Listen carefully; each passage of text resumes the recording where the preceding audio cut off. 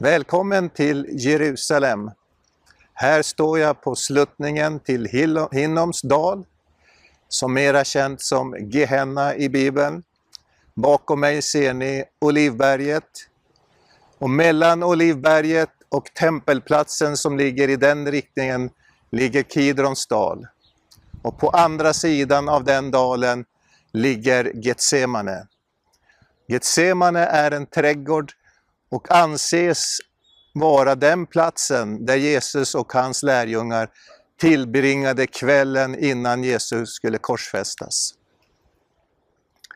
Getsemane betyder på arameiska olivpressen och var en muromgärdad olivodling, och platsen var väl känd av hans lärjungar, och Jesus och hans lärjungar tillbringade ofta kvällarna där. Det var alltså en plats där oliver pressades för att man skulle kunna göra olivolja. Det hårda trycket på oliverna pressade fram den fina oljan. Jesus och hans lärjungar tillbringade de sista nätterna här. Om dagarna var han i templet och undervisade, men på kvällarna gick han ut och övernattade på det berg som kallas Olivberget, eller som vi brukar säga Oljeberget. Översteprästerna och de skriftlärda och folkets ledare, de sökte efter tillfälle att röja honom ur vägen. På kvällen hade de firat påskmåltid tillsammans i en sal som inte ligger långt ifrån översteprästen Kajafas palats. Han började firandet med att tvätta lärjungarnas fötter, en uppgift som var ämnad för slavar.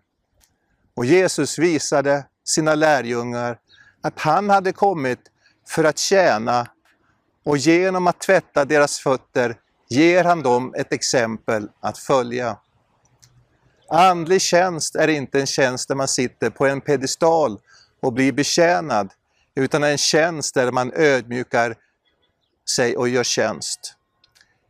Jesus, han instiftar också ett nytt förbund som hade sitt ursprung i GT:s påskmåltid och som firades till minne av befrielsen från slaveriet i Egypten.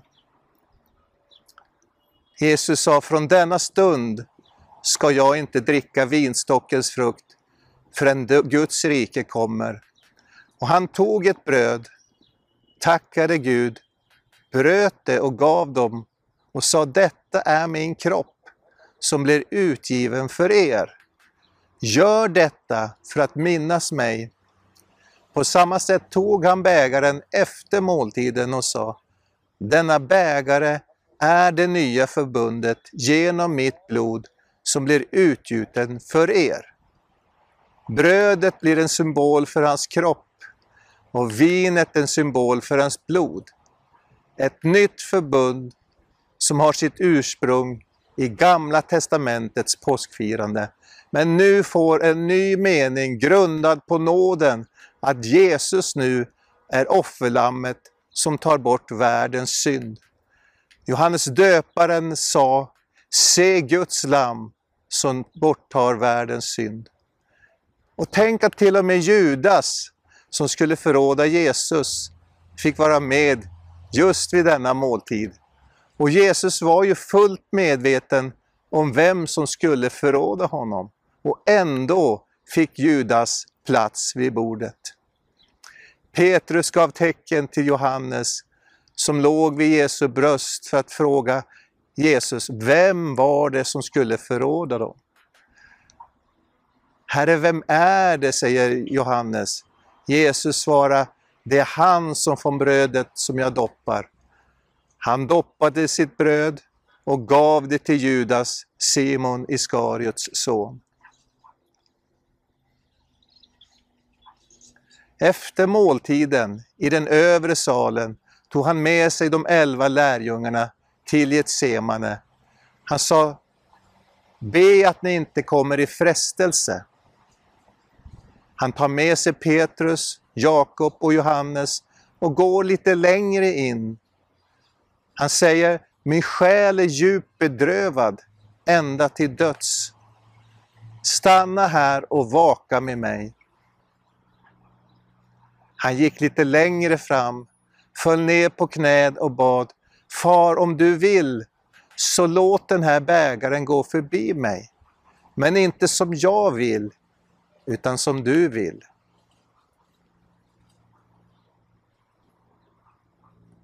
Då visade sig en ängel från himlen och gav honom kraft.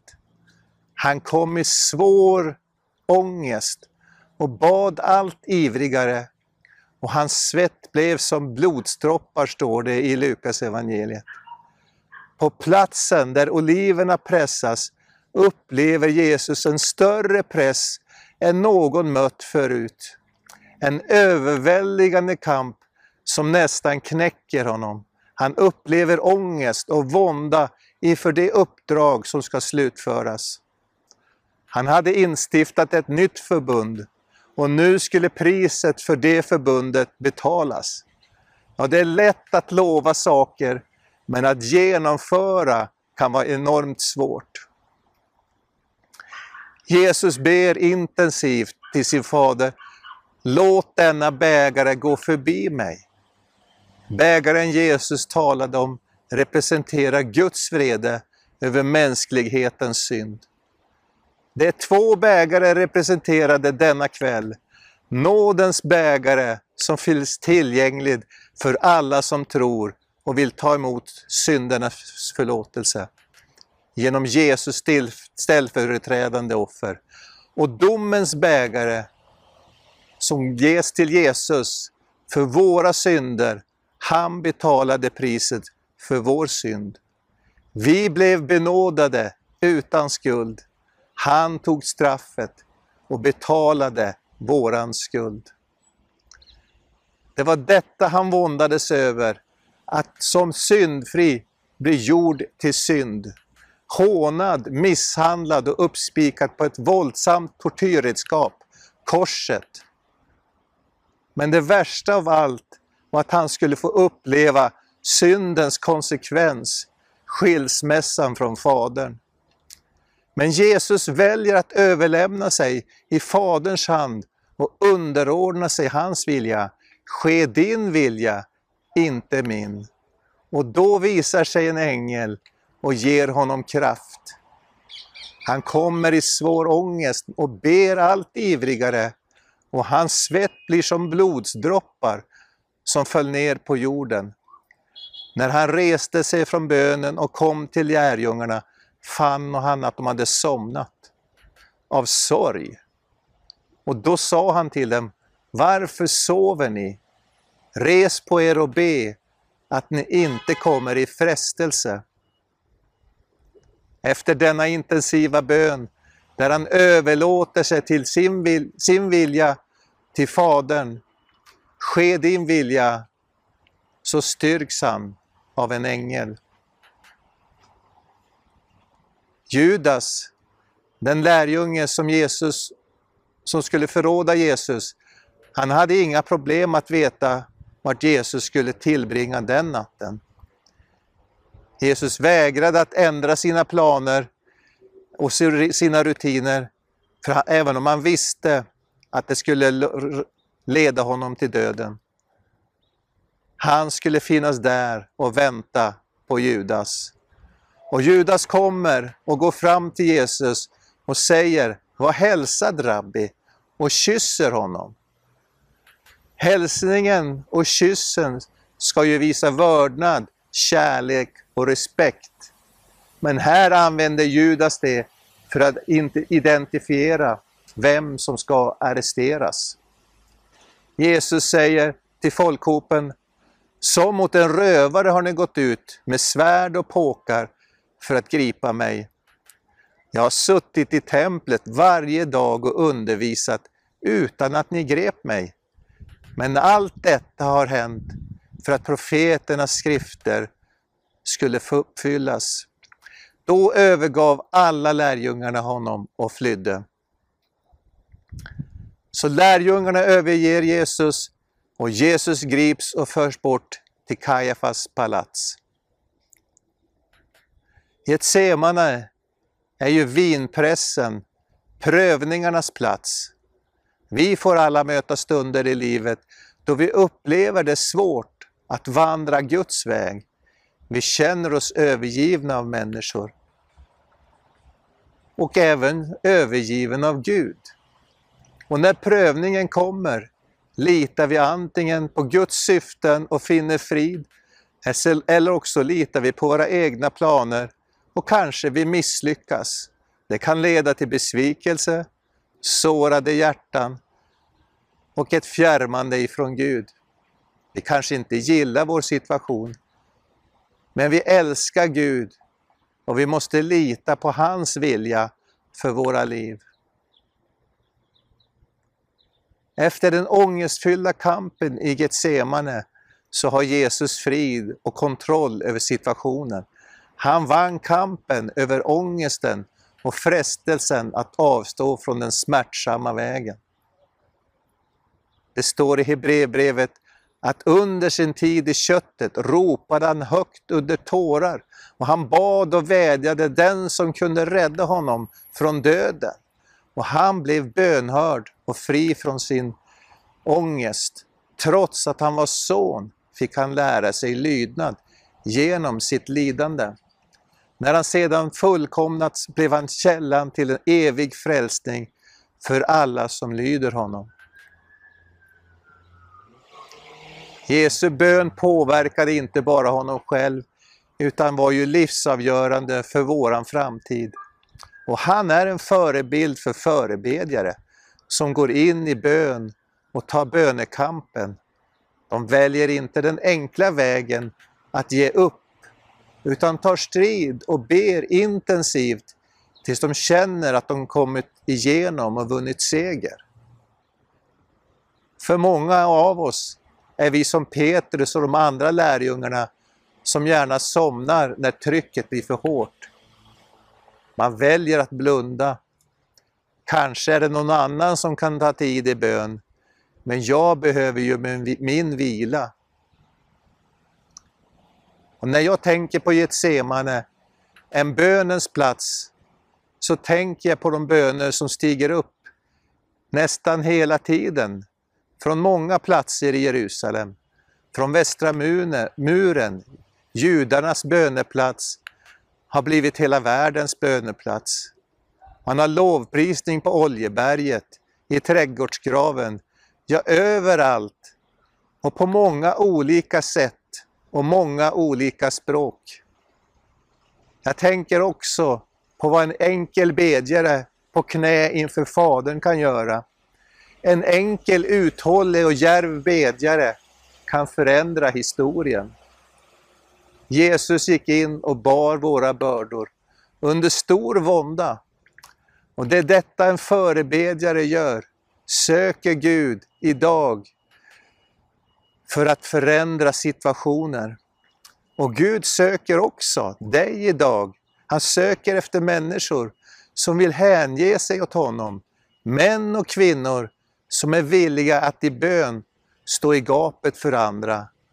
Att be under vånda, höga rop och kanske tårar för att se Guds vilja födas fram.